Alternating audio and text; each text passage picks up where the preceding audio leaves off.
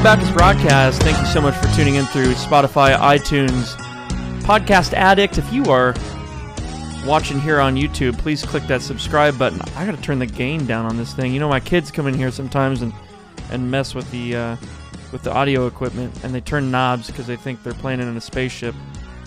And then I come in here and everything's discombobulated. No big deal. What does it mean to obey the gospel? This is a phrase that is used multiple times. Go ahead and turn that music down a little bit more. It's a phrase that's used multiple times in Scripture. It's used three main times in the New Testament, three memorable times in the New Testament: Romans, 2 Thessalonians, 1 Peter. What does it mean to obey the gospel? When we're thinking about the law-gospel distinction, right, sometimes it might seem a little odd to couch the gospel in terms of obedience, in terms of our obedience, because we understand the gospel as the good news of what God has done for us, not the good news of what we have done for God. And so, how do we understand this phraseology? Because it is a biblical phrase. So, what are we to make of it? What are we to do with phraseology like this in Scripture? Again, it's Romans 10:16, 2 Thessalonians 1:8, and 1 Peter 4:17, where it's mentioned. And I think what would be good and maybe most helpful to start off with would be just to kind of review the law-gospel distinction. And when you're dealing with the law-gospel distinction at the very principle level, it's very simple. If the law is really just the expression of any commandment which man is required to obey, then we can see how it's distinguished from the gospel, which is an expression of what God has freely done for us, freely done for sinners, or on behalf of sinners, through the Lord Jesus Christ. All right, so to summarize that kind of distinction, the law is what's required of man, and the gospel is what God has done for man for failing to meet the requirements. And then there's another use of the law. So the law, doesn't only condemn us. That's the first use, is that it condemns man. But then once man is Christian, he's then pointed to the law, not so that he can obey it to merit any sort of favor from God or any sort of gospel, any sort of blessings that come exclusively through the gospel, but he's pointed back to it as a revelation of what it's like to be free in the Lord Jesus Christ. The law is an expression of liberty from sin, so we obey because the Spirit works in us.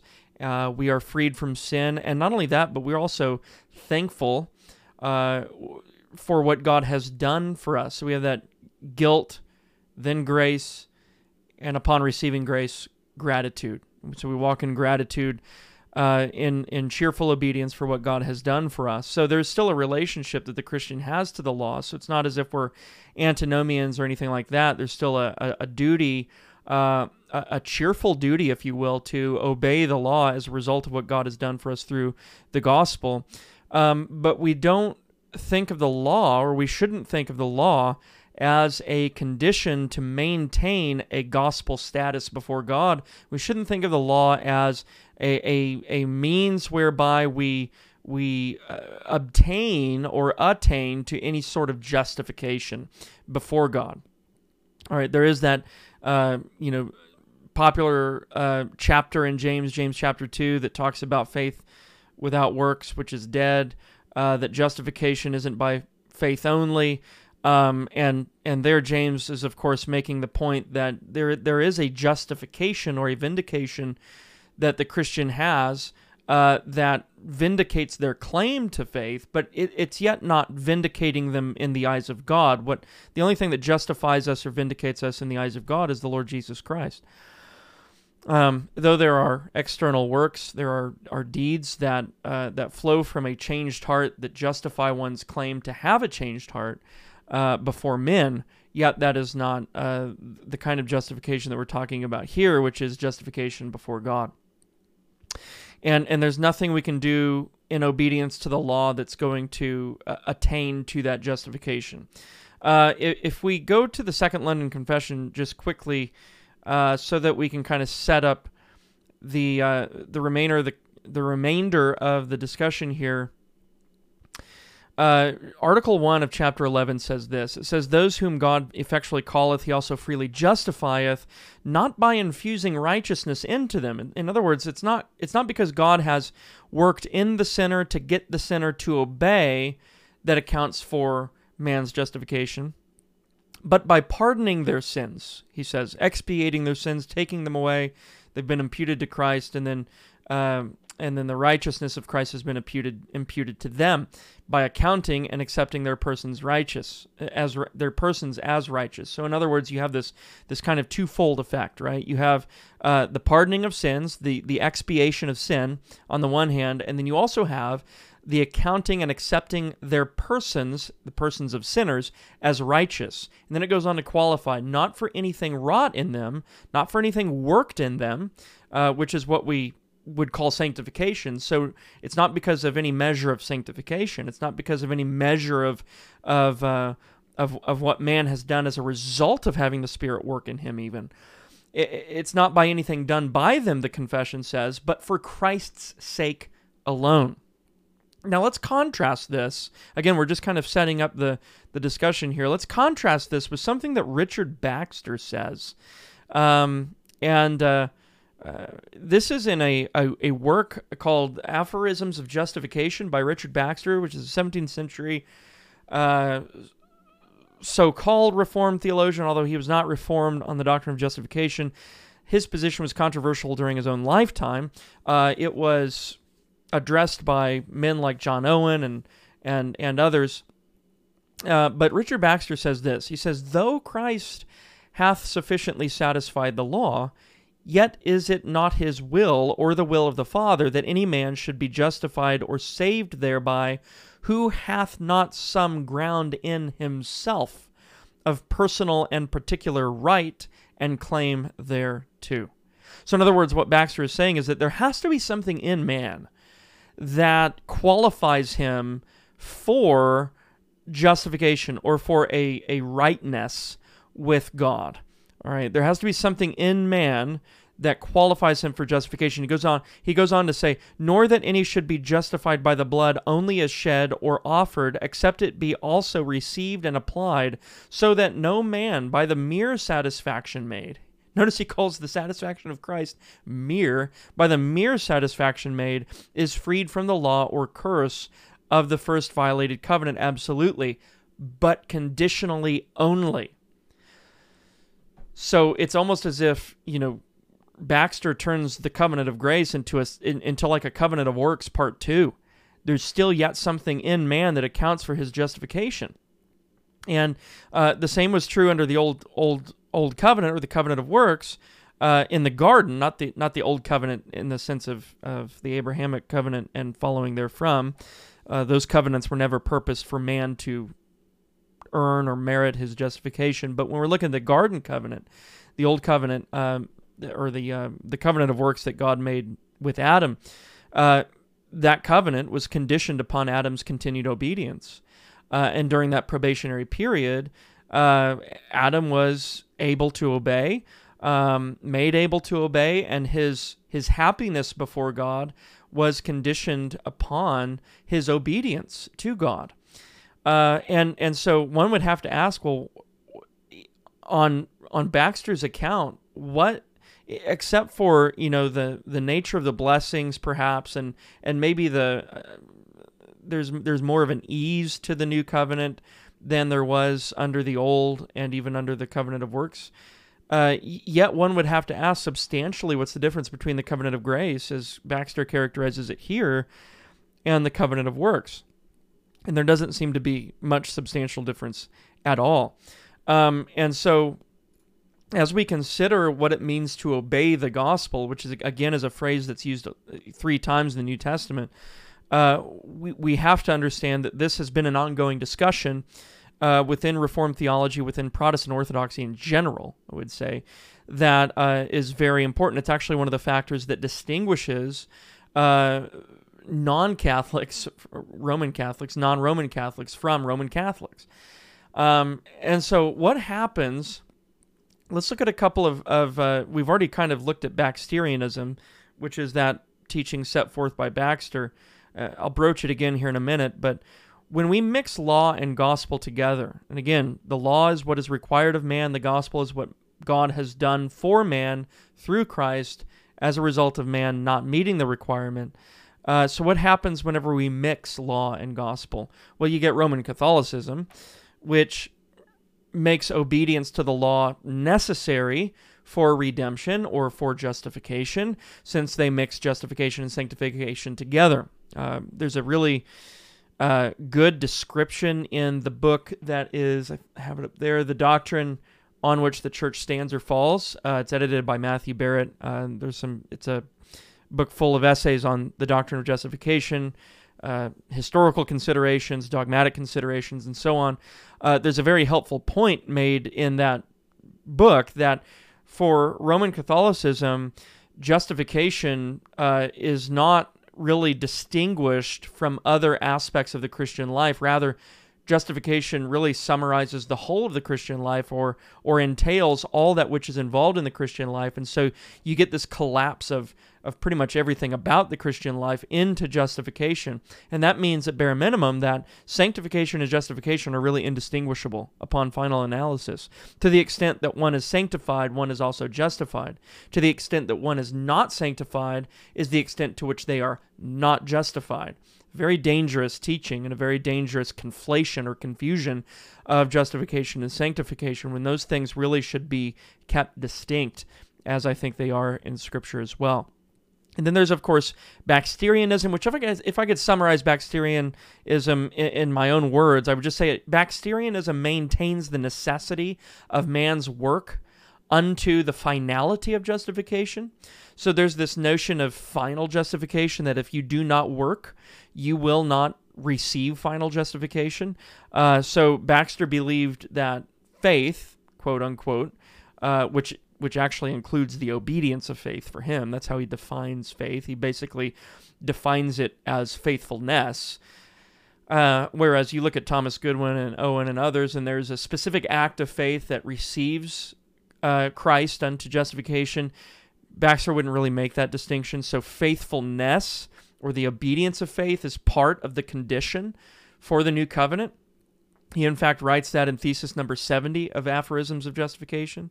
And so, again, he's doing in principle the same thing that Roman Catholicism does, and that is to mix works and faith together, to mix sanctification and justification together. What's the point here? Well, the point is that when law and gospel are mixed together, when they're confused, when they're conflated, the gospel turns from being a free gift of God, to something we have to do something for. All right, so it turns from being a free gift of God, unmerited, unconditional, into something that all of a sudden we have to do something in order to receive. There's something in man that accounts for why he has received and why he now participates in this gospel and all gospel promises. So that's what's at stake here.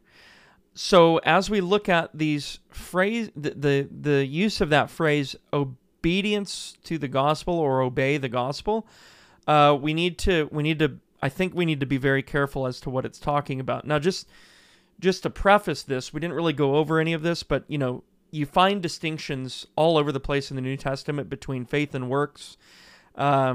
Justification and sanctification is more or less implicitly distinguished. But when you look at faith and works, there are explicit distinctions made between those two things, and actually a certain kind of opposition between them as two different ways in which man might come before God. And we know in Romans and Galatians that man can't come before God via works of the law. He cannot come before God via his own righteousness. And so he must come to God through Christ by faith alone. And, that's Romans 5, 6, Galatians 3, 4, it's all over the place in the New Testament, so that's worth considering as well. But here, I think what I want to do is just kind of jump into these three phrases. I'll read the verses in which they appear, and we'll just kind of talk about them from there on. So that phrase, either obey the gospel takes place twice in the New Testament, while obeyed the gospel is used once. And so 3 total times that phrase is used in Romans 10:16, 2 Thessalonians 1:8, and then 1 Peter 4:17. And so the question becomes, what does that phrase mean? Well, before I get into that, let me read each of these verses. So you have first Romans 10:16, which says, "But they have not all obeyed the gospel. For Isaiah says, 'Lord, who has believed our report?'" All right, so that's Romans 10:16. But then there's 2 Thessalonians 1:8, describing the judgment of Christ in flaming fire, taking vengeance on those who do not know God and on those who do not obey the gospel of our Lord Jesus Christ. So this is pretty serious, right? Because those who do not obey the gospel of our Lord Jesus Christ are the ones who are going to be the recipients of this vengeance, this godly, holy vengeance. So we'd better understand what it means to obey the gospel, because those who do not obey the gospel are going to suffer the wrath of God. The other thing is that we might consider is, if that phrase entails or requires our works or obedience to the law, statements like 2 Thessalonians 1:8 ought to be very terrifying. Because, if we're talking about obedience or adherence to a law, I know for a fact that I do not obey God to the extent that I must obey God to please Him in and of myself, right? And so I know that there's no extent to which I can obey God that will warrant any sort of justification. There's no way in which my works, as sanctified as they may be, can warrant justification. In fact, let me go back. Well, here, I'll do that in a minute. I'll go back to the confession here in a minute. 1 Peter 4:17 is the third place. "For the time has come for judgment to begin at the house of God, and if it begins with us first, what will be the end of those who do not obey the gospel of God?" Again, another reference to judgment occurring upon disobedience to the gospel. So we need to understand what that phrase means. Let me go to the chapter on good works in the Second London Confession. Let's see.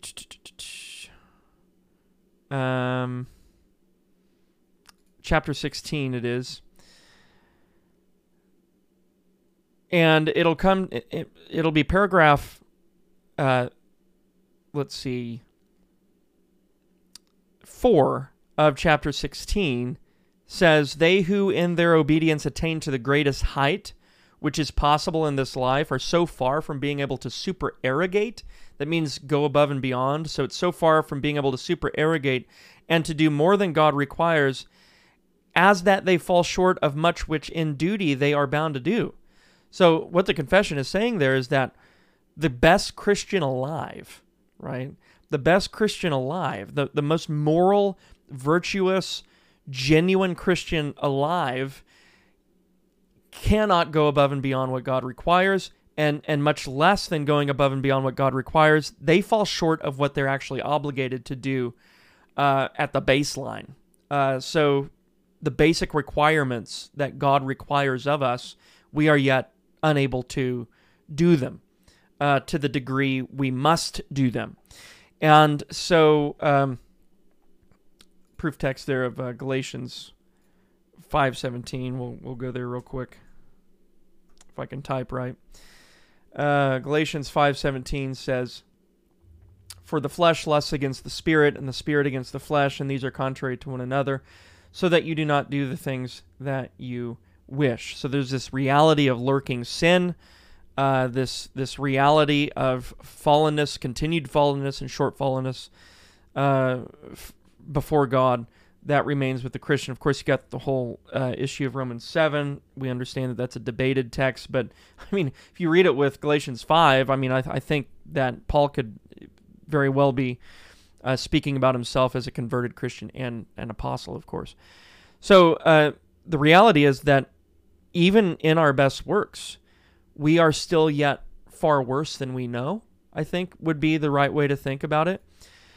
And so, again, that all just kind of plays into how we understand obey the gospel in light of the rest of Scripture. Can we really understand obeying the gospel as our exertion of deeds, of good deeds? Because if that's what it means to obey the gospel, it looks like we're going to fail miserably and then receive the vengeance of Christ, if that's what that means. And so, how do we understand this? Well, there are three possibilities that for how we could understand the phrase "obey the gospel." We could understand it firstly as the gospel is a new law, and it's a new law to be obeyed, without which obedience to it, without such obedience, we will fall short of the reward. So we kind of would view, in this case, obedience to the gospel as obedience to a New Testament kind of law, and if we fall short of it, we'll fall short of the reward that comes at the end as well. This kind of final justification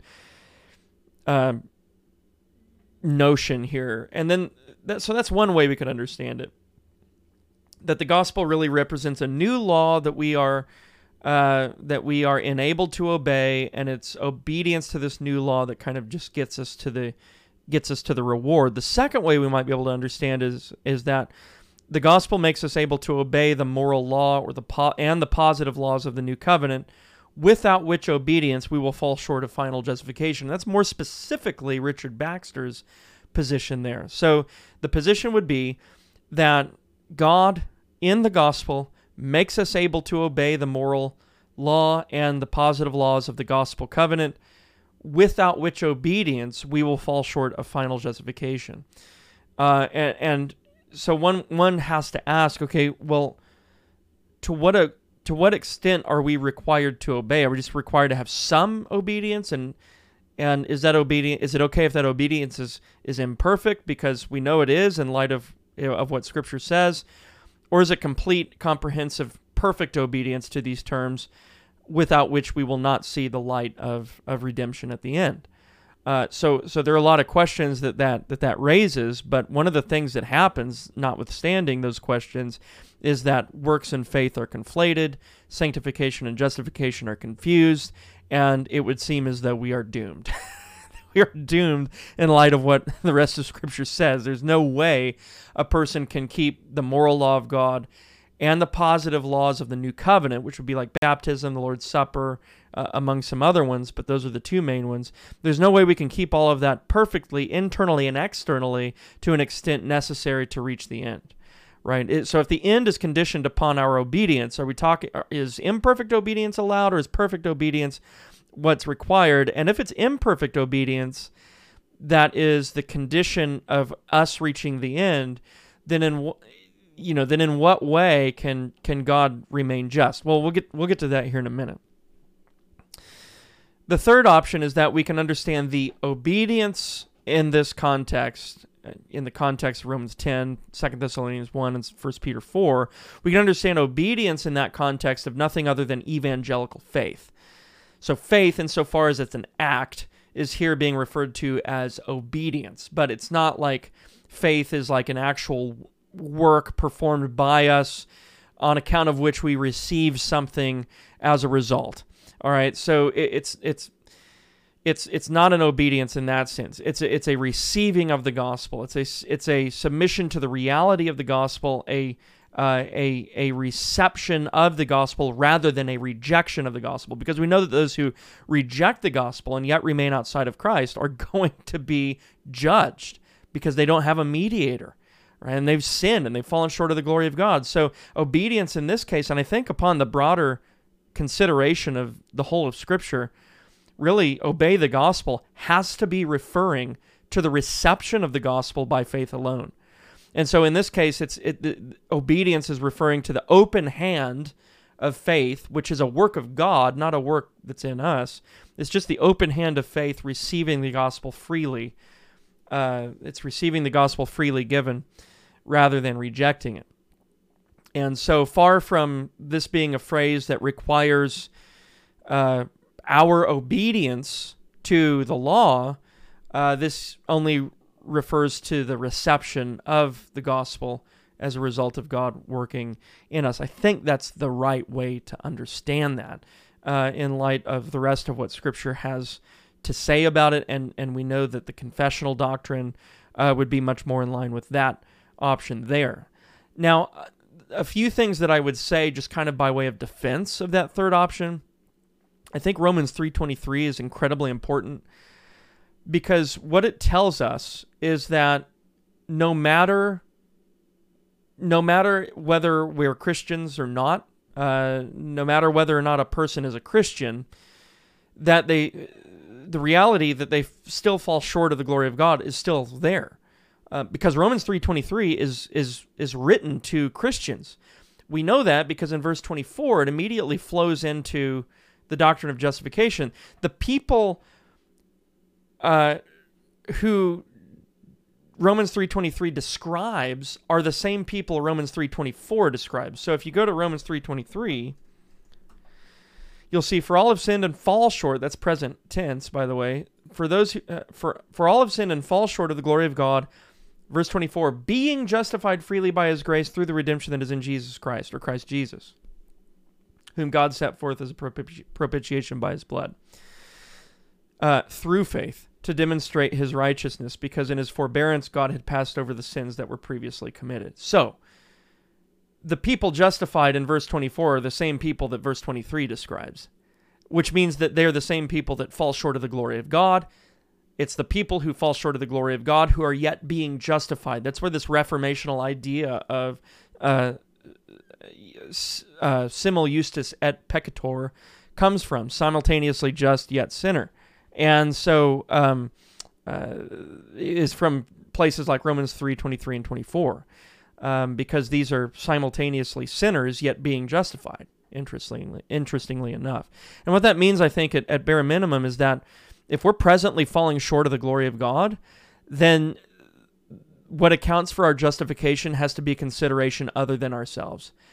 It has to be Christ, right? And the righteousness of Christ rather than the quality of our own obedience. Because in our obedience, we're falling short of the glory of God. It's in the present tense. So I don't think we have any other way to understand that. I think it's pretty clear that we currently fall short of the glory of God, and thus we must rely on someone else for our justification. So if you then go and you say, well, actually, we get that Christ has procured justification for us, but once we have that initial justification, we're bound to obey lest we don't attain to the final justification at the end. Well, what that does is it, I think, totally negates the significance of Romans 3:23 and 24. The significance, the rhetorical point there, I think that's of incredible value, is that it demonstrates the nature of justification being by grace alone, through faith alone. Because if it wasn't, it would follow that we procure justification or arrive at final justification in virtue of fallen works that are still tainted and mixed with sin. I don't think that makes sense. I don't think it makes sense when the holiness of God is considered. Even if you say that those works are conditioned or that those works are accepted in and through the Lord Jesus Christ, then it's still the Lord Jesus Christ that serves as the basis of the righteousness of those works. So you couldn't make the end or final justification conditioned upon anything in us, as Baxter does, and of course as Roman Catholicism does, because the final point of reference is still yet Jesus Christ and his righteousness. And the only reason our works are accepted before God is because of his righteousness. So then how can how could our works then serve as any sort of a ground or reason or explanation for an attainment to final justification, if that's the case? The second consideration would be, the second consideration would be, and this is the last thing I'll say about this, is that if our works are not complete, if they're not perfect in themselves, like if our gospel obedience, so to speak, isn't perfect, then how could they result in final justification in the eyes of God? Because God requires nothing less than perfect works. Be holy, for your Father in heaven is holy. That is the standard of the law. And if we're going to say that we're now bound to obey the law unto final justification, and if we don't obey, then we won't reach final justification, then what we're doing is we're saying, well, God will actually settle for imperfect works. Unless you want to say that our works are perfect, which I don't think anybody wants to say that. I don't think Baxter would have said that. I don't think a lot of people who follow Baxter in current times would want to say that either. I don't think anybody would want to say that our works are perfect right now. I think everybody would grant the fact that they're mixed with sin and that they're inconsistent and so on and so forth, that we still have sin. Well, if that's the case, then God, being a perfectly just God, cannot accept those as reasons for our final justification. If he did, then he would be unjust, right? We can only be accepted through Christ. The reality is that if anything in us serves as the reason or explanation for our justification, then either we have to think that we are capable of being perfect, or we have to think that God is happy with subpar works. There's really no in between there. And neither of those things are true. And so we have to have ultimate and exclusive reference to Jesus Christ and his righteousness. Nothing in us can account for justification. Anyway, that's my 2 cents on it. What does it mean to obey the gospel? It means to receive the gospel by faith. To receive the promise of the gospel by faith, forgiveness of sins, the righteousness of Christ. And that faith is worked by God, God the Spirit in us upon the effectual call. God bless you guys. Have a wonderful rest of your day.